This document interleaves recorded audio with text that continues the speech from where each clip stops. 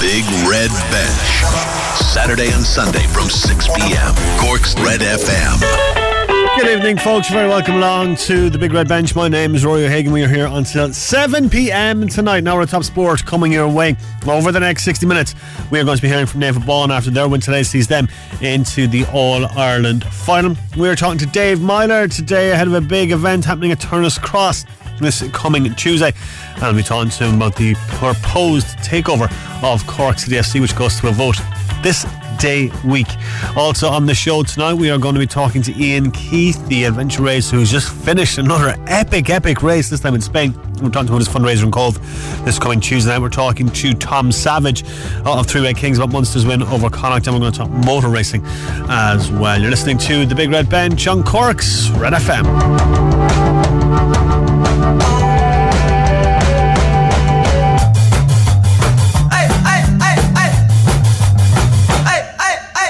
Really glad you could join us on the show tonight. We've got a lot to get through, so we're going to crack into it. Looking back at today's results in the FA Cup. First off, though, and one game has just finished. Croatia beating Canada by 4-1. That's despite Alphonso Davies putting Canada ahead after just 2 minutes. Maybe a little bit harsh on Canada there, but that is the difference, I suppose. The very, very top teams. Croatia finalists 4 years ago, beating Canada today. Big upset today. Morocco beating Belgium in Group F by 2 goals. Now that means their hopes of progressing out of the group are in the balance. 3 points in 2 games.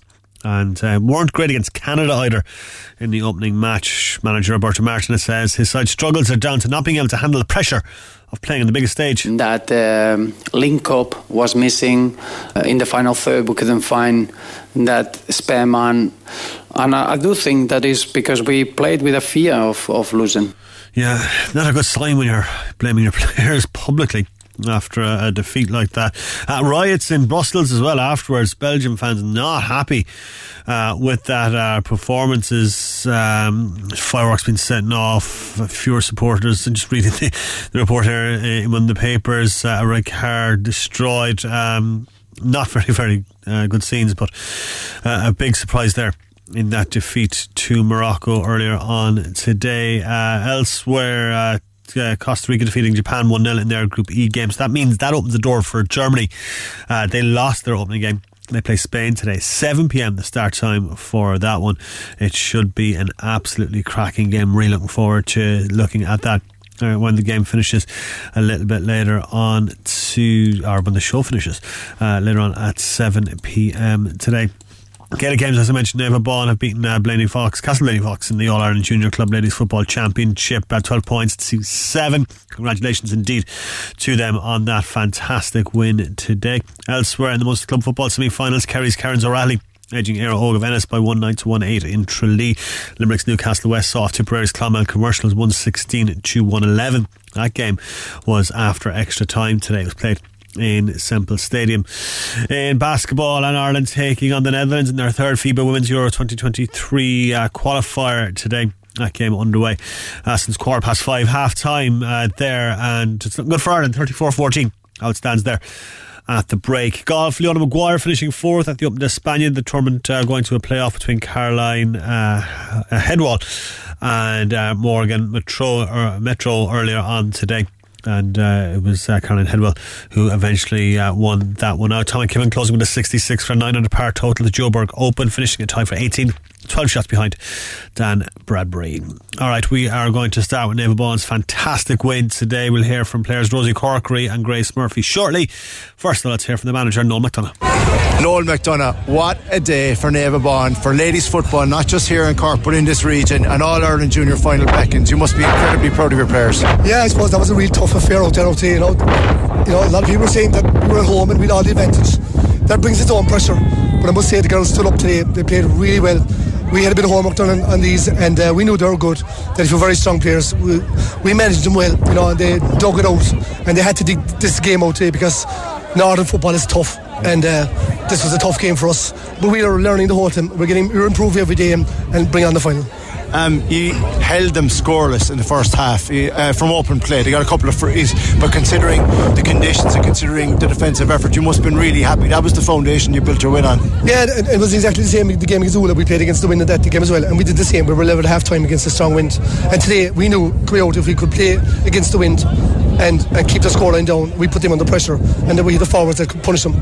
And we had a lot of scores, good scores on the board against the wind in the first half. We ended with 3-point lead.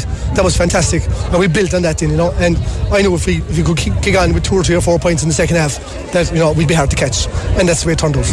Is it momentum, Noel? I mean, I know there's a huge amount going on and off the pitch, but does the fact that were you anyway worried that you didn't have a quarter final coming into it as well, because they did? Yeah, I'm not sure the momentum. I think the rest was good for us as well. I mean, these were in Belgium last weekend, another game, and if you build yourself up every week for championship games, it can be difficult. And we had a bit of a rest. We didn't train too hard this week. It was all about rest and getting girls fit for today's game. And I think it stood us actually. In fairness to, they came down, travelled again today, like a 7-hour trip, and in Belgium last weekend, that was difficult. So fair play. They put out a great display here today. Talk to me about your own supporters, the bunting, everything up and all around the ground on the way in as well. It's been fantastic. It's really, and your club at other underage levels as well. The winning now has become a good habit. Yeah, we're doing well now. I mean, as I say, we've won a minor county B last year, another 2 county, and this is the team that's here with a few older girls in the mix, and we have a good blend here now. And as I say, it's great for the young ones, it's great for the club, and ladies football is very strong in Naomh Aban now, and success will bring even more success, hopefully. But all Ireland fine, we don't know exactly yet who you're playing, but who cares, because you're there now and you've something to look forward to. Yeah, listen, it's going to be a massive build up. We've 2 weeks to prepare now, and we'll clear up the injuries, any knocks after today, and we probably won't train too hard for next week or two, but we're on the road again, and look, it's going to be a massive build up. It's going to be a great occasion for the club, and these girls will do us proud again, I know. All right, Donna, congratulations, best luck, buddy. Thank you very much.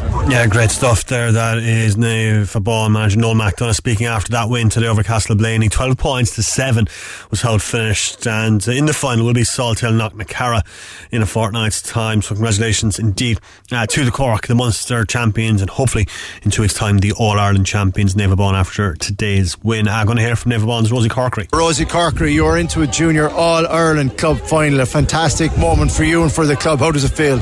God, it's incredible. The crowd here today is just phenomenal. I've never seen the place so packed. We're normally here playing, training, empty stand and all, but oh my God, I can't describe it. It's incredible, to be out here. My people, the girls you grew up with, we started playing with. It's unbelievable, Yeah, you're on the road since the start of the year as well. Club, Munster, and now this. It's a serious effort. God, yeah. Look, we started training probably back in January. We've been playing ever since. We had a great year at the club. It comes in waves. We won the under-21, and I think the minors won as well. So incredible. Look, you can't complain. Playing football now coming into December, you couldn't write it. Talk to me about Castleblaney Falls, because they really put it up to you. God, they did. Yeah, a tough bunch of girls. All right. Yeah. Look, we've never played a team obviously from the north, but they were a tough, physical, strong side, and they really put us up to us. They kept fighting till the end.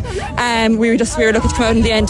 And what does this mean to the club? I mean, it's such a big, fantastic community effort, but to get to an All-Ireland final. God, it means everything. All you have to do is look around you. The crowd here today, coming through from Killamarcha, Clonjud, Ballyvourna, Cooley, the flags up, everyone out today to support us. It's absolutely incredible. It brings the community together big time. It's unbelievable. Now, we don't know who you're playing just yet. The other semi-final result isn't true, but it doesn't really matter, because the way you're playing, if you just play to your strengths, you've every chance in this final. Yeah, exactly. Look, we try to focus on ourselves as much as we can, stick to our own plan as much as we can, but hopefully we get over the line now the next day as well. But even just being here is a bonus, really. It's unbelievable. A lovely moment for you and for the club. Rosie Corkery, congratulations. Go and enjoy. Thank you very much, appreciate it. Yeah, you can hear how ecstatic Rosie is. They're absolutely fantastic stuff for Naomh Aban to book their place in that All-Ireland final. Going to hear more from the Naomh Aban campus here from Grace Murphy. Grace Murphy, congratulations. Thank you. All-Ireland junior final beckons. How does that feel? Great. We've never got past the county in 19 years, so it's great to be there. Huge effort today. It took a huge effort. Conditions weren't easy with the wind and everything else, and a really tough opponent, but you did what you had to do. Yeah, we did, definitely. Everyone kept going towards the end, so thank God there was a bit of blanket defence going on in the end. So a lot of excitement around the area and around the club, and there's going to be even more excitement now with an All-Ireland final to look forward to. Definitely, yeah. There's flags everywhere, so it's great support. And what about this team? Tell me about your teammates and all the effort you put in this year. We've actually been going since January, because I'd say 10 out of the 15 are on the under-21 squad, so it's been a long time coming, nearly a year's training. But well worth it and deserving now. Yeah, definitely well worth it. Just finally, how much are you looking forward to that Ireland final? I can't wait. Maybe it'd be better if it's over and we win it, but sure, look. Congratulations. Thanks well so done. much. Thank you. Yeah, huge congrats to Naomh Aban today after that win over Castleblaney. 12 points to 7 was how it finished at Salthill, Knocknacarra in the County All-Ireland Junior Final. Massive congratulations to Naomh Aban. More on the Women's Sport podcast with Joe McCarthy this coming Thursday at noon. You'll get that on redfm.ie or subscribe to the Big Red Bench on your podcast provider. Alright, we're going to talk football now, and Dave Meyler needs no introduction. He's been on the show many times, Ireland international. He is part of the Virgin Media Gamers Are Athletes campaign. So David Meyler, Stephanie Roach, Tyrone Ryan and Kieran Walsh going to compete in a live FIFA battle in a League of Ireland first at Turner's Cross this coming Tuesday. It's a really, really interesting concept. Aidan spoke to him about it. As World Cup fever kicks in, Virgin Media are bringing Ireland's top esports football players and Team Wild athletes Tyrone Ryan and Kieran Walsh to Turner's Cross to play against Irish football legends David Meyler and Stephanie Roach in a live FIFA battle that will also be streamed on Twitch at 5pm on the 29th of November. Through this campaign, Virgin Media wanted to recognise the huge talent that gamers in Ireland represent and how they compete internationally every day.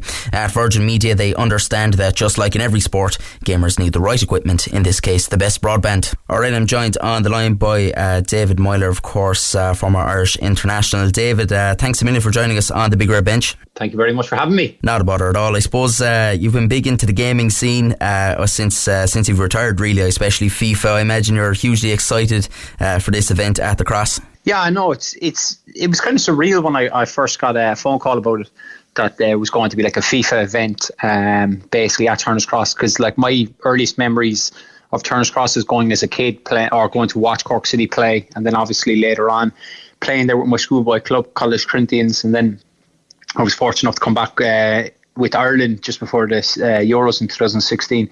So like to hear that there's a gaming event going on was just kind of surreal, and you know, obviously I'm looking forward to it, and it's going to be something that's really good. Yeah, I suppose it's the modern world, isn't it? You know, it's really taken off, hasn't it, esports? Yeah, and you look at it like, even as you start there, like this event by Virgin Media, it just shows how big it's gotten. If you go back years ago, there was never these massive brands getting involved, and like you look at like now there's a professional business in it. You've got Ireland's number 1 and 2 FIFA players come down to Cork to obviously represent their esports team, which is wild, which is like, it just shows how far it's come on. And like I said, to have like Virgin Media involved, like it just shows you, like they're now obviously one of Wild sponsors, but it shows you how big this industry is going and how big it's become. Yeah, I believe Usain Bolt as well is involved with Team Wild. Yeah, I believe, he's co-owner. I was kind of hoping he might be at Turner's Cross next week, but I'm not sure he will be. But it would have been nice to see the big man flaunting around Cork. Absolutely. Speaking of Turner's Cross, Cork City might be playing there under new ownership next season. I suppose we'll know that answer in a week's time. What have you made of that news? Well, I've just seen part of it. Rory's obviously done an interview that has appeared online. I saw it on Twitter. Obviously that's exciting for the club. Like if you look back, like obviously there's huge success last year getting promoted. Obviously Colin's doing a fantastic job, but now they'll be looking to kick on. They're looking for that, you know, investment into the club where they can obviously attract, you know, top Premier Division players, and look to kind of build on that and push on. Like if you think about it, it's only, what is it now, 5-6 years ago, maybe a bit longer, since Cork City were challenging for the league title. So it would be great to see them back up at that end of the table. Obviously battling now for the title, but look, that comes with the investment, and obviously it's kind of exciting news. I'm waiting to see how it unfolds, but I'm looking forward to it. Yeah, like you say, it's not been that long, I suppose, a hiatus away from challenging at the top in Irish football, but like, you know, Ireland's second biggest city, like Cork City should be one of the top clubs in the Premier Division. Yeah, but we also have to, like, I agree with there, and you look at the amount of lads that we've had come through Cork who've gone on to play internationally for Ireland, going all the way back, you know, years ago to Dennis and Roy, and then later on to the current lads, like, so which are Adam, Ida, Queeveen Kelleher, those lads. John Egan, of course, is obviously stepping captain for Seamus, so that's massive, and there's always been this massive footballing fan base in Cork, and there's always been this thing in Cork where we do get behind everyone from Cork and support them, whether that be the hurlers, the footballers, or the camogie team, or the ladies football team. We've always gotten behind our own, and that's kind of the part where it's been a bit disappointing in terms of Cork City not being up challenging for the league title. But it's obviously a work in progress at the moment. Obviously, I don't know the ins and outs of what happened years ago, but to see this talk of investment coming in, and then of course, like with Colin in charge, obviously they had a fantastic year last year. They'll be looking now to build on that. But it's going to be a process. It's going to take time. Like next year, I imagine it's establish yourselves in the Premier Division, and then say the year after that, look to kick on, because you don't want to yo-yo up and down. So that's got to be their aim. But that's, like as you said there, Cork being such a big county, such a passionate county about sport, we want to obviously see the football team high up, pushing for the Premier Division. Absolutely. Hopefully it is positive in the long run. The World Cup has been a bit of a difficult one, I suppose, for everyone, striking the right tone while also talking about football itself. It's kind of difficult, I suppose, but as someone who, for all intents and purposes, you were close to maybe captaining Ireland to a World Cup, barring a Christian Eriksen masterclass. Now, I know you were standing in for Seamus at the time as well, but what are your thoughts on the armband controversies with the captains of England and Wales, and I suppose the overall sort of discourse surrounding the tournament? Like, to be honest with the armbands, I'm a bit torn with them, because I think if I was in that situation, if I was captain of a country representing my country, obviously the World Cup, a player like myself couldn't afford to pick up a cheap yellow card because of the way I played. So like that could have been detrimental to me, because then I could have ended up being sent off or missing the second game because of that, or the third game, sorry, because of the yellows. So I get the point in some of them not wearing it, but at the same time, like, you look at certain players who wouldn't be necessarily tackling, but like you look at Gareth Bale in Wales in the first game, he got a yellow card after 20 minutes. So like but the whole idea of them not being able to wear it after being told they could wear it, and then obviously there was such a big talk about it beforehand that they were going to do it and then not doing it. Look, at the same time, I think once they had committed to wearing it, I think they should have followed it through. And you imagine the statement that would have made. But it is a tricky situation. Obviously, you've seen the German team putting their hands over their mouths to say, like, the whole idea, we've been silenced. There's, like, you're kind of looking at what way can we make some noise about this, and obviously highlight the issues at hand. Obviously, they've been well covered by everyone in the media, but it's whether or not things will change. I'm not sure they will, but only time will tell. I suppose there, just going back to your point, I think maybe the retort that Roy Keane would have made is that it's not a cheap yellow card, that it's a really meaningful yellow card. Yeah, it is, I suppose, in that sense, because you're highlighting something which is bigger than football, because FIFA's motto is football is for everyone, and obviously there is certain levels of discrimination on this, so then it wouldn't be, technically you're correct, a cheap yellow card, but in terms of, like, if I look at it individually, then I could have picked up a yellow card in the game from a tackle. Do you know, that way? That's the way I kind of see it. Like, and like, don't get me wrong. If say, for argument's sake, if we were there and we'd lost our opening two games, in the third game you'd go all out because you know you're going home. Do you know what I mean? You'd want to make some noise and you'd want to highlight the issues at hand. Well, we've seen everyone play at least once at this stage on the pitch. Plenty of surprises after the end of game week 1. Who do you think is now going to go all the way? Have you changed your mind maybe on where you were at the start? Well, I initially said Argentina. Argentina was the team I went for, but they were very disappointing. Like, obviously they'd come in with a good track record of, I think it was 33 unbeaten after winning Copa America. There was a feel-good factor about them. Messi's obviously in flying form for Paris Saint-Germain, but then it just it was just frustrating to watch them against Saudi Arabia. And then you look at England were impressive against Iran, albeit you've seen Iran's result against Wales. They performed very well, so we'll be interested to see how England progress throughout the tournament, like throughout the latter stages. They should easily get out of their group. France were impressive. Spain, of course, with their 7-0. Brazil winning last night. There's a lot of good nations. There's been, like, a handful of disappointing games. But at the same time, it's one of them you're kind of waiting to see how. Once we kind of get to the last 16, we'll see what's what. And I think that's the big part of it. But certainly some teams are showing good form. So I'll be interested to see what happens. Absolutely. Well, David, look, a nice aside to the World Cup, 5pm the 29th of November at Turner's Cross. Big one between yourself and Stephanie Roach, of course, another Irish legend. So we're all looking forward to that. I'm sure you are as well. Thanks a million for joining us on the Big Red Bench tonight. No problem. Thank you very much. Yeah, it was great to hear from Dave Meyler there, and good to get his thoughts on the World Cup and indeed the proposed takeover of Cork City Football Club by Mr. Dermot Usher. As Dave mentioned there, mentioned the interview that we did with him. It's available on the Big Red Bench podcast. You can get that on redfm.ie/podcast or from wherever you download your podcast from. Just search for yesterday's Big Red Bench and you will find it there. Certainly well worth that checking out. Very, very long, interesting chat. It's about 30 minutes that we did with him, and it covered a lot of topics and a lot of information, I suppose, from Dermot was given out ahead of the vote happening next Sunday for Forest members. So look, be very interesting to see what he does if he comes in, if he gets the vote, if he wins the vote next Sunday. Forest members have to vote on it, and he certainly has talked a very, very good game. It'll be interesting to see if Cork City fans will vote him in, and that's happening next Sunday, and could be under new ownership this time next week. So we'll certainly keep a very, very close eye on that indeed.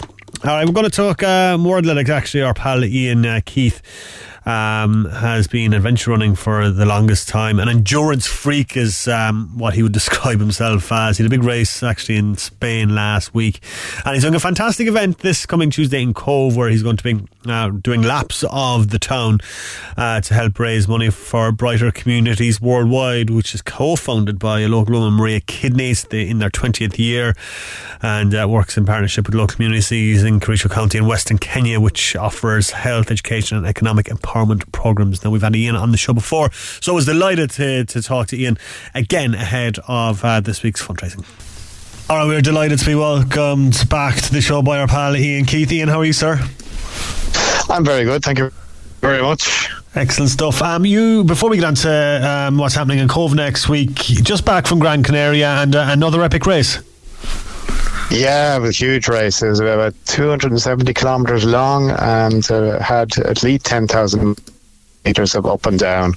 And there was 72 starters and only 37 finishers, which will give you an idea of the level of difficulty involved. And I myself got well battered up by it, but I managed to hang in there and make to the finish line as 14th male. So I was happy with that, to say the least. And it was a great race, really enjoyable in the end, despite the suffering. Yeah, I can imagine even at this time of the year, Ian, the heat must be something else over there. That's what took a lot of people out of it, yeah. Even though the temperatures weren't huge, they were sort of, at the highest they're about 27, 28 degrees, but no winds, and you're, climbing up big mountains, and you're self-supported, so you're carrying all the water you need for about 70 kilometres. So you end up, carrying 3 or 4 kilos of water in your rucksack, and then maybe worrying about running out, so you're trying to not over drink at the same time. You need to drink as much as you can. So yeah, he took a lot of people out of it, and even myself, I got heat exhausted. I'd stop for about 6 hours, take a long sleep and recover and get back going again. But I was happy to be able to do that and get back going again. And yeah, the heat was the big one in the end. It turned out, and I'm more used to races which would be cold, and I usually enjoy the heat. That's the first time the heat has affected me, but there you go. So what was the total time, Ian? I think I was 83 hours in total on that race. Yeah. What's the recovery period like that after, Ian? Well, as I get older, it gets longer. When I was younger, I used to be fairly fully recovered for about a week, but these days it takes a little bit longer. It'll probably take me about a month to be more fully recovered from something like that. You're straight back into it though. I mean, you're doing a fantastic fundraiser in Cove next week, literally running rings around Cove. Can you tell us a little bit about that? So Maria Kidney is an old friend of mine, and she's organised a charity bridal communities worldwide, and I've been a huge admirer of Maria since she set that up many years ago. And I literally said to myself, if she ever asked me to do anything, I'll definitely do it. And she asked would I do something for her on this Giving Tuesday coming up.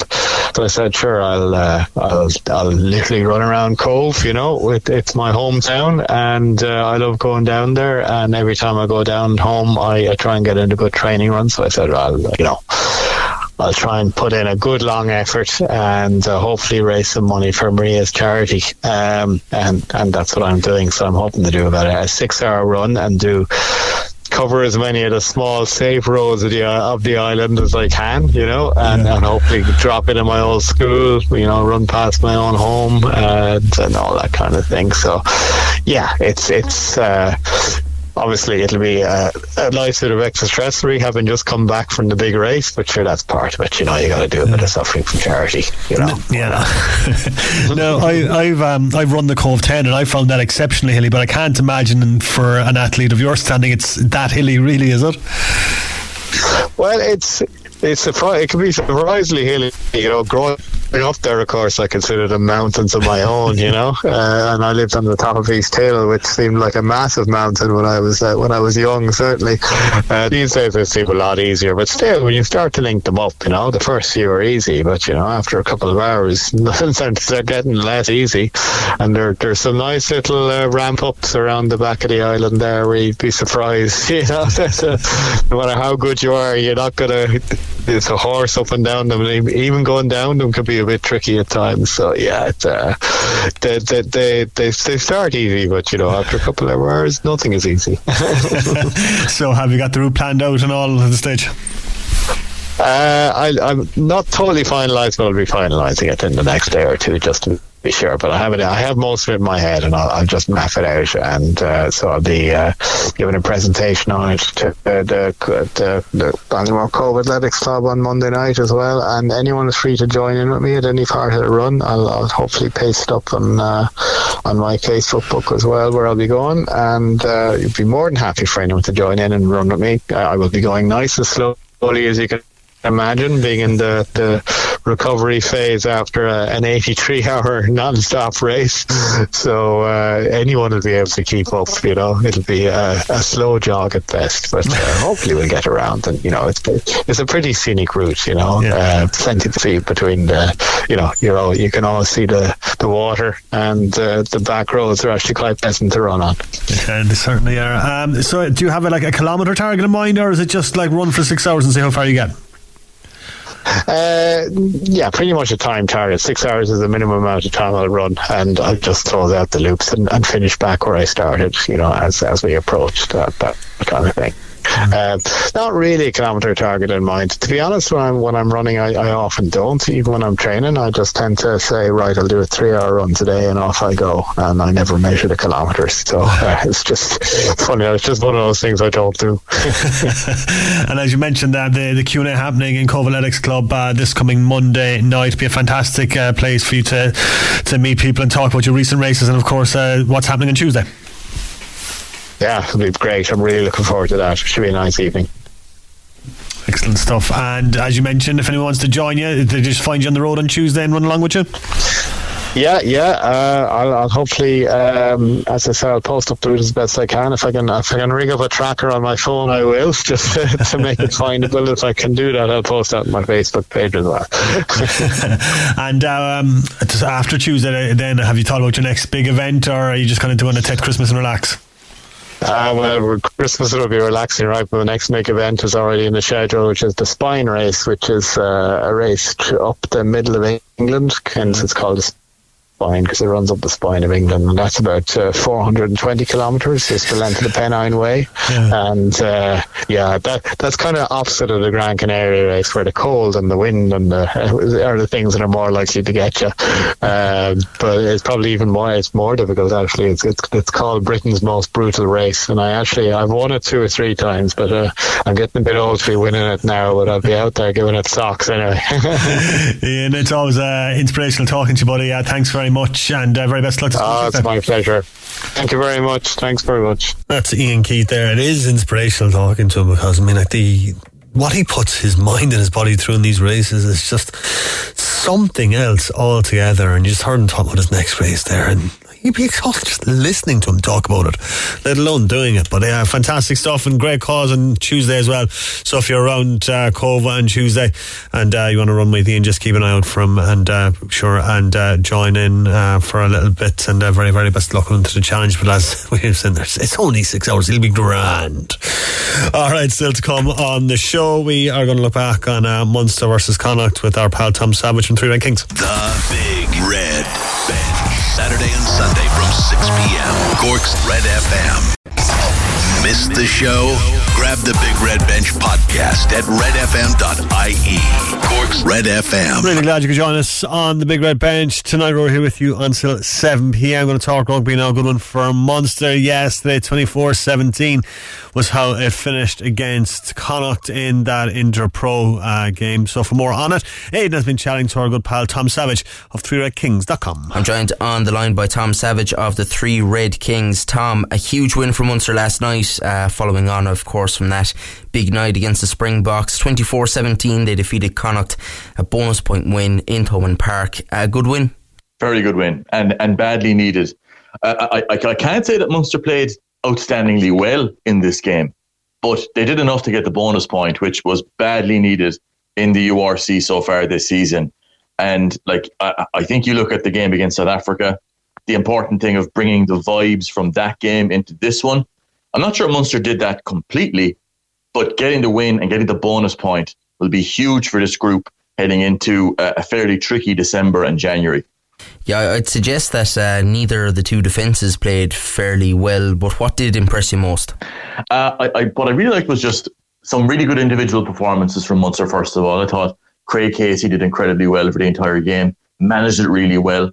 Antoine Frisch was really impressive for me. Munster signed him during the summer. Not a lot of hype around this guy, but he's an outstanding player. And I just felt that it was a well-managed game from Munster overall. I thought John Hodnett was outstanding. Tadhg Byrne obviously got man of the match, but I think looking at the two defences, Munster made a few mistakes that are actually quite uncharacteristic for Munster this season. But the big thing for me was Connacht this year so far have had statistically the worst attack in the URC. Now, if you consume a lot of rugby media, you would think that it's the opposite, that they're actually a really good attacking side. It's the opposite. So I think for Munster, they'll be disappointed with the tries that were conceded, especially the intercept on the 5 metre line. Very uncharacteristic from Mike Haley. But I think overall, Munster will be relatively happy with how they managed that game out and the accuracy of scoring the tries they needed to score in the moment, which were really important. The line-out needed to function, and for the most part, in difficult conditions, it did. Yeah, I suppose as well there in the second half, conceding a try to let Connacht back within a score again, and almost making a couple of blunders as well. Then at the breakdown, I think was it Casey was told by the ref to use the ball, and I think they ended up being forced out over for a line out for Connacht, but they managed to recover and see out the game regardless of that. Yeah, look, I think you look at Munster's turnover rate was fairly high. It was a difficult enough game to play conditions wise.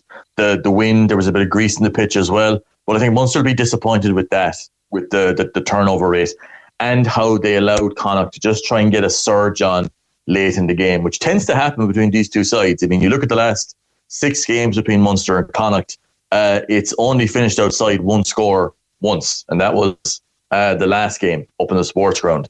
So it's a very, very tight fixture normally. A lot of spite, a lot of niggle. And I think one thing as well that Munster will be fairly disappointed with was how the scrum went. Connacht are a pretty gimmicky side in the scrum anyway. They've got a lot of little gimmicks for angling in, for kind of causing unusual pressure coming across, and rarely are they called for it. But I must say, I did like how the referee, who had an imperfect game, I think, for both sides, I do enjoy how he reversed the penalty for the sort of the head patting stuff after a scrum penalty. I think that was in the first half. I do enjoy seeing that because it's crept into the game an awful lot. Yeah, I was watching the coverage on on, I suppose it was a Premier or BT, either one anyway, and they were discussing after the game. Stephen Ferris was very unhappy with the referee and thought that Munster were very lucky. I think you look over the course of the season, you go back over the first 4 or 5 games that Munster had, you could pick out 1 or 2 decisions that went against Munster in that game, in that run of games that arguably cost Munster 1 or 2 wins. I think in the modern game in particular, and we look at Rassie Erasmus, we look at some of the stuff that's been out there, even in the aftermath of this game, Andy Friend was complaining about the referee in the media directly after the game. This is a very difficult game to referee. Everything is happening, and there's such, like, the laws are so complex that people will actually give you a bit of a scolding if you call them rules through all of the laws.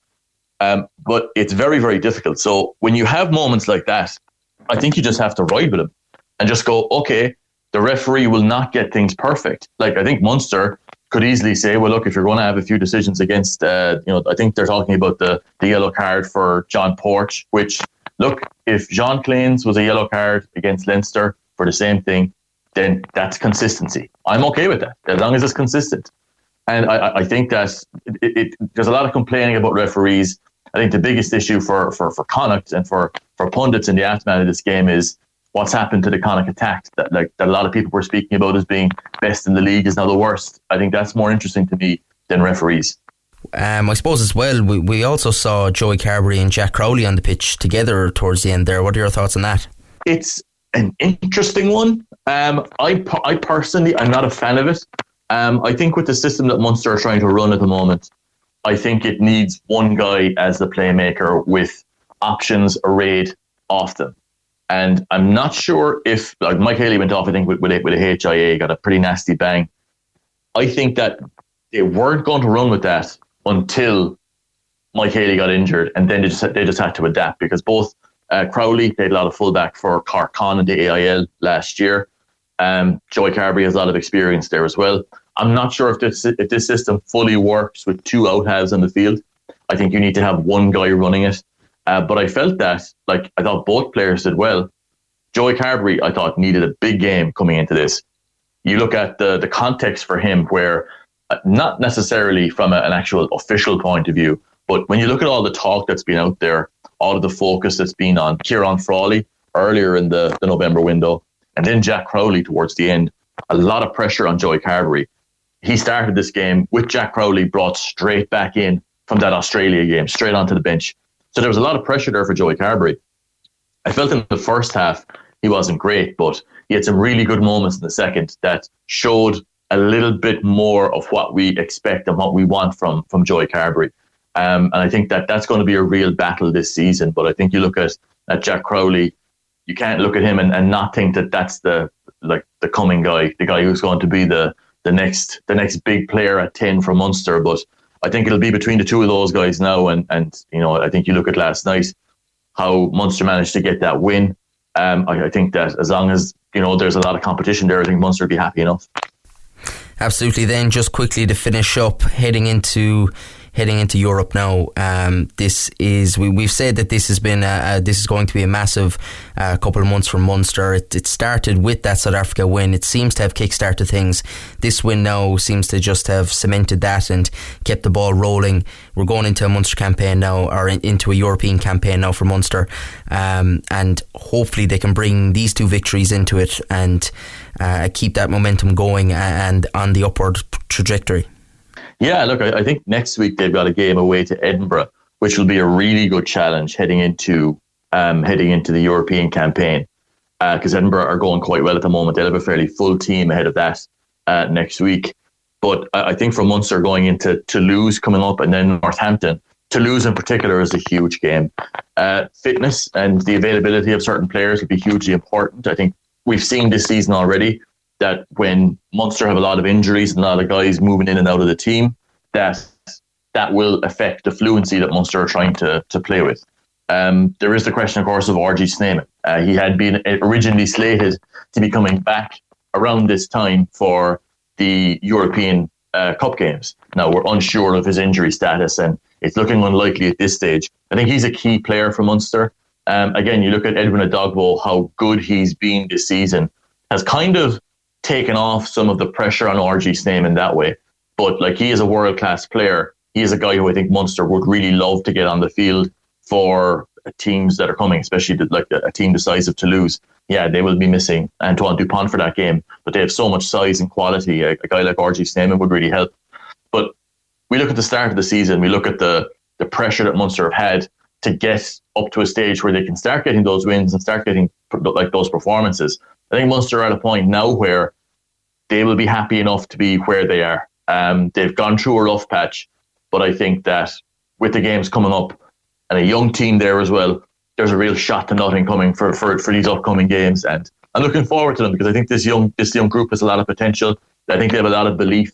I think there could be something special building. Absolutely. Tom Savage, thanks a million for joining us on the Big Red Bench. Thank you very much.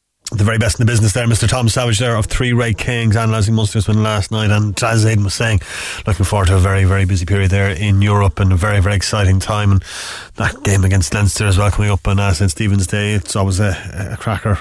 Munster and Leinster around Christmas time, so looking forward to that as well. But yeah, it's good to see Munster get that win last night, and certainly positives to take from it. We're going to talk motorsport. Gypsy native Kayleigh Cole has had another year at F1000, the UK's premier motorcycle engine single-seater series. She tested for Porsche and Ferrari recently and was nominated in the long list for the 2022 Motorsport Ireland Young Driver of the Year award. Now, Kayleigh has been speaking to Ger Mack about her career to date and what lies in store for next year and beyond. Thrilled to be joined on the line here now on the Big Red Bench by Motorsport Ireland Young Driver of the Year Award nominee Kayleigh Cole, somebody that we haven't spoken to in quite a while on the bench here, but fantastic news this week that she's been nominated for this prestigious award for 2022, and she's on the line with us now. Kayleigh, welcome back to the Big Red Bench and congratulations on your nomination. Thank you so much. It's great to be back. It's been ages since we spoke. Yes, and a lot has happened. Tell us, why have you been nominated for Young Driver of the Year? I know you're going to play it down now. And when did you hear that you were in the running for this prestigious award? So a few weeks ago, every year Motorsport Ireland put out they normally put it out on social media, like a register thing where you register for the Young Driver of the Year. But I thankfully got a letter of Motorsport Ireland in the door about, I think it was last month, asking to enter the Young Driver of the Year award thing, and so I registered for it, and it took me like 2 days to get all my answers together and email them back. And on Wednesday evening I was in work and I got an email saying that I had been one of the 7 drivers that have been selected. So I nearly dropped when I found out. Well, congratulations. Look, as I said, the reason it's prestigious is that there's so many famous names that have won it down through the years, but also it's pretty competitive. There's a lot of great names in there alongside your own, but just the fact that you're in the mix, I know things haven't gone the way you would have hoped in the Formula 1000 UK, which is your bread and butter, and we'll talk about that very shortly. But anyone that checks you out on Instagram, Kales_Cole_racing is your official account. Some of the cars you've driven, before we talk about the competitive side of it, some of the cars you've had a chance to drive, Porsches and of course the Ferrari, that I really want to talk about. Tell us about some of those experiences that you've had and where you've gotten to drive some of the fastest cars in the world. Yeah, so this year I obviously had an unfortunate bad luck in the F1000 throughout the season. It wasn't really our year. Most of my budget went into repairs rather than being behind the wheel, but obviously you're going to have them years to become who you want to become, I suppose. So that didn't really work in our favour. But I did have one really, really good race at Silverstone GP, the F1 track, with the Monoposto Championship. I qualified 18th out of 48 cars. So it was a really, really big grid. So I was really happy with my results that weekend. I think I came 8th in race 1, race 2 I was up to 3rd. So it was a podium finishing weekend. So that was a really good weekend for us. And obviously throughout the year I've gotten so much opportunities. I got to drive a Ferrari up in Mondello Park, thanks to Mondello Park and my manager Noel Roddy. And I also got to drive the Porsches up there as well. So I've drove so many cars this year, it's hard to remember which ones I drove, to be honest. What a lovely problem to have, remembering all those fast cars you've managed to drive. Can you give us an idea of the kind of speeds in the Formula 1000 that you're generally doing it around the racetracks, and what speeds you managed to hit in both the Porsche and the Ferrari? So I was in the F1000, it's probably the quickest I've been around would probably been Silverstone because it's such a fast track. I was probably hitting around 140 to 150 miles per hour. And then in the Porsche and the Ferrari, I didn't really know what I was hitting down Mondello, but it was really quick. I love the way drivers like yourself just nonchalantly throw in it was about 140, 150 miles an hour around the track, tight bends, corners. It was such a good experience. Like, it was obviously way different to drive compared to the single seater. It used to be more tough with the single seater because obviously it's a lot faster car, but with the Porsche and the Ferrari, it was just a different handled car, so I struggled for a bit at the start, and then when I got used to it, I was flying. So, flying indeed. Here on the Big Red Bench, we're talking to Kayleigh Cole, motor racing driver extraordinaire, and somebody who has just announced this week that she found that she has been nominated for the Motorsport Ireland Young Driver of the Year Award 2022. Kayleigh, can I ask you, with frustration and dealing with the technical issues that would have blighted your championship this year, it's all a learning curve. I mean, you're having to deal with an awful lot. You're having to deal and focus just inside the car on its own. How much of that can you take into 2023 now? And as I said, it's a learning curve and it's frustration, but not letting it get the better of you is a difficult thing to do, I would imagine, as a driver. Oh yeah, definitely. Obviously, this year it's been really, really hard. Like most races I came off, and I just, you feel like giving up. Obviously, you can't give up. You just have to keep going. And, I'm sure every racing driver around the world would feel like that, especially when you're coming in and there's a problem every race. But I'm hoping to move up the ladder next season, depending on funding and who I can get on board to support me throughout 2023. I've recently got an opportunity to test with the Porsche Great Britain team at the start of October. And the test day was really, really successful. So I got invited back last weekend at Silverstone to test with them again. But unfortunately, I couldn't test because the day just got jumbled up and I couldn't test. But I'm hoping to do another day with them very soon. But main aim next year is to focus on moving up the ladder with the sport that we get. So I'm buzzing for next year. It's just kind of putting more confidence and happiness into next year and hoping it'll go better than this year. Very well said, and it's refreshing to hear a driver talking so positively, having had to deal with everything you've had to deal with this past year. Can I ask you, Kayleigh, as well, we have a regular Formula 1 slot on our Big Red Bench Women in Sport podcast with Sarah McKenzie, and Sarah McKenzie Foley now, and she we have been covering the W Series. Unfortunately, it had to wind up a bit earlier than normal, but there's hopes that will be, resurrected again next year alongside the Formula 1, which is the pinnacle for females and for women drivers. I would imagine when that's back up and running, is that the aim down the line? That's where you want to be at? Yeah, definitely. The W Series is definitely a great series. It's brought in a lot of women to the sport, and it's given them so much opportunities and pathways into different avenues of motorsport. That's definitely an aim to get to, and I hope to race in W Series someday. Obviously, unfortunately, they have to be cut off this season due to funding and stuff, but I'm sure of it that F1 are going to try and do something to bring them back up. With the talks of F1, wanting the series back, because it gave women so much opportunities, and hopefully it'll get an inroad of women into Formula 1 someday. But that's definitely a main aim. But we'll focus on things for now, and I think the W Series are interested already. Excellent stuff. You mentioned funding and you mentioned sponsorship. Who are the people that have helped you get to this point in your career? I've had so much sponsors, especially local businesses around Cork. This season I had Chris Mee Group. He's does all the safety training and stuff. He's based in Carrigaline and stuff like that. I had CB Tool Hire. I've had Jason and Donald O'Brien Cars. Who else have I had? Let me think. Well, I've had so many people. It's so hard to name, but the amount of support I've had from people getting me this far is unbelievable, and I'm so thankful for them. I wouldn't be where I am now if it wasn't for them. Kayleigh, is it more difficult for a young woman to get into motorsport than men? Is it that bit more difficult? Have you found any additional barriers, or are things improving? To be honest, I think like at the point when like the sport, like with women in motorsport, and like how many like people are taking interest in women in motorsport these days, it's not easier as such. But you know, I feel like women in motorsport get a lot more support than the males would now, because it's such a big thing to happen at the moment. Like, you know, when a girl comes into the sport, it's not really a shock anymore, because there's so many women getting into the sport now, and there's so much support for them. So I wouldn't say it's harder, maybe in different avenues, like obviously F1, there's not a girl in there yet, but I feel like women these days are a lot more accepted into the sport than maybe they were a couple of years ago. But I've never really had problems with, you know, getting into things. Like, you know, I've always had really good friends, and I've always been accepted into sport, but I feel like it's a lot better now than it was. Would you recommend it to any young girl that is interested in motorsport? Is it something worth pursuing, or what are the kind of things they're going to need if they want to be successful like you?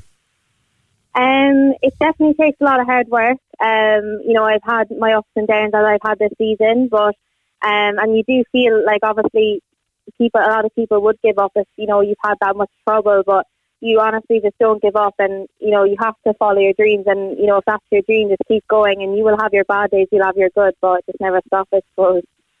Very nice words to for any young female listeners to the podcast and to the Big Red Bench there.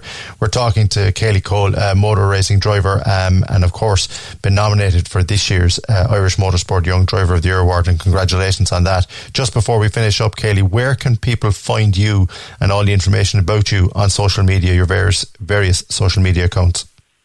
You can find me on Instagram, Facebook and Twitter on Kayleigh_Cole_motorsport and our racing, and I also have a TikTok account as well for any young kids that are on TikTok. Yes, young kids and not middle-aged presenters like that who don't even... Well, I don't know about that now. It's gone so famous now you wouldn't know who's on it. It's true. At least it's still there, unlike Elon Musk trying to get rid of Twitter. But anyway, listen, it's been fantastic talking to you, Kayleigh. We're delighted. Fingers crossed now with the Motorsport Ireland Young Driver of the Year Awards coming up. You've been nominated for that. Hopefully things will go well for you, and things will go even better in 2023. And we here on the Big Red Bench will keep tabs on how things are going and check in with you again. Hopefully, thank you. I really appreciate it. So fingers crossed for Monday. My interview is at 12:30, so I'll leave you know how it goes. Yeah, very, very interesting stuff indeed from Kayleigh Cole there, speaking to Ger McCarthy. You can get more on the Women's Sport podcast every Thursday from 12. All right, we're going to wrap up the show. I just want to have a little look back at last night's show and our interview with Cork City's prospective new owner, Mr. Dermot Usher. I had a wide-ranging chat with him. It was over 30 minutes. Just want to play a little bit of it, and you can check out the full thing on yesterday's podcast. Go to the redfm.ie /podcasts, or you can download it from your podcast provider. The vote is happening next Sunday at 3:00, I think, at a special general meeting, but this is part of my conversation with Dermot Usher, and this is me asking him why Cork City fans should vote for the sale next week. To wrap things up nicely in a little bow, why should Cork City fans vote for your takeover on December 4th? I think I understand the nervousness around here comes somebody along again and all the rest of it. Okay, I think it's been noted in the media and in different forums that I have spoken to another, and I've had conversations with other clubs and all the rest of it. That's allowed me to understand fully the League of Ireland and what works, maybe what doesn't work. I'm coming into this with my eyes open.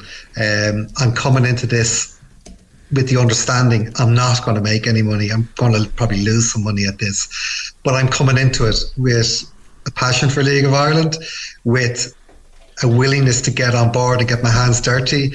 This is something that we can work together. I think the club, to get to the next level with a view, who knows, as regards Europe, maybe on the horizon in a few years, that would be my ambition, that we can get the club to that place. I'd like to see, if people are coming on to the vote, at the end of the day, when I go home that night, I'm going to have a cup of tea, I'm going to watch TV, and I'm going to brush my teeth and get into bed the same as everybody else. Okay, I'm no different. I've come from an environment growing up where I wouldn't have had much. I've done well for myself. I think on the strategy side and on the business side is what I'm going to bring to the table. And then there's football people being brought in to run the football club. That's the way this works. This is going to work. So I've got 2 ears and 1 mouth. 2 ears means I need to listen. And I want to listen to the fans who support Cork City, because at the end of the day, they're the backbone of the club. Simple as that. And I know that. The Big Red Bench on Cork's Red FM. Thanks very much indeed for listening to us. It's a big week for Cork City. We'll have more on next week's shows. Green and Red's next. Talk to you next week. The Big Red Bench. Saturday and Sunday from 6 p.m. Cork's Red FM.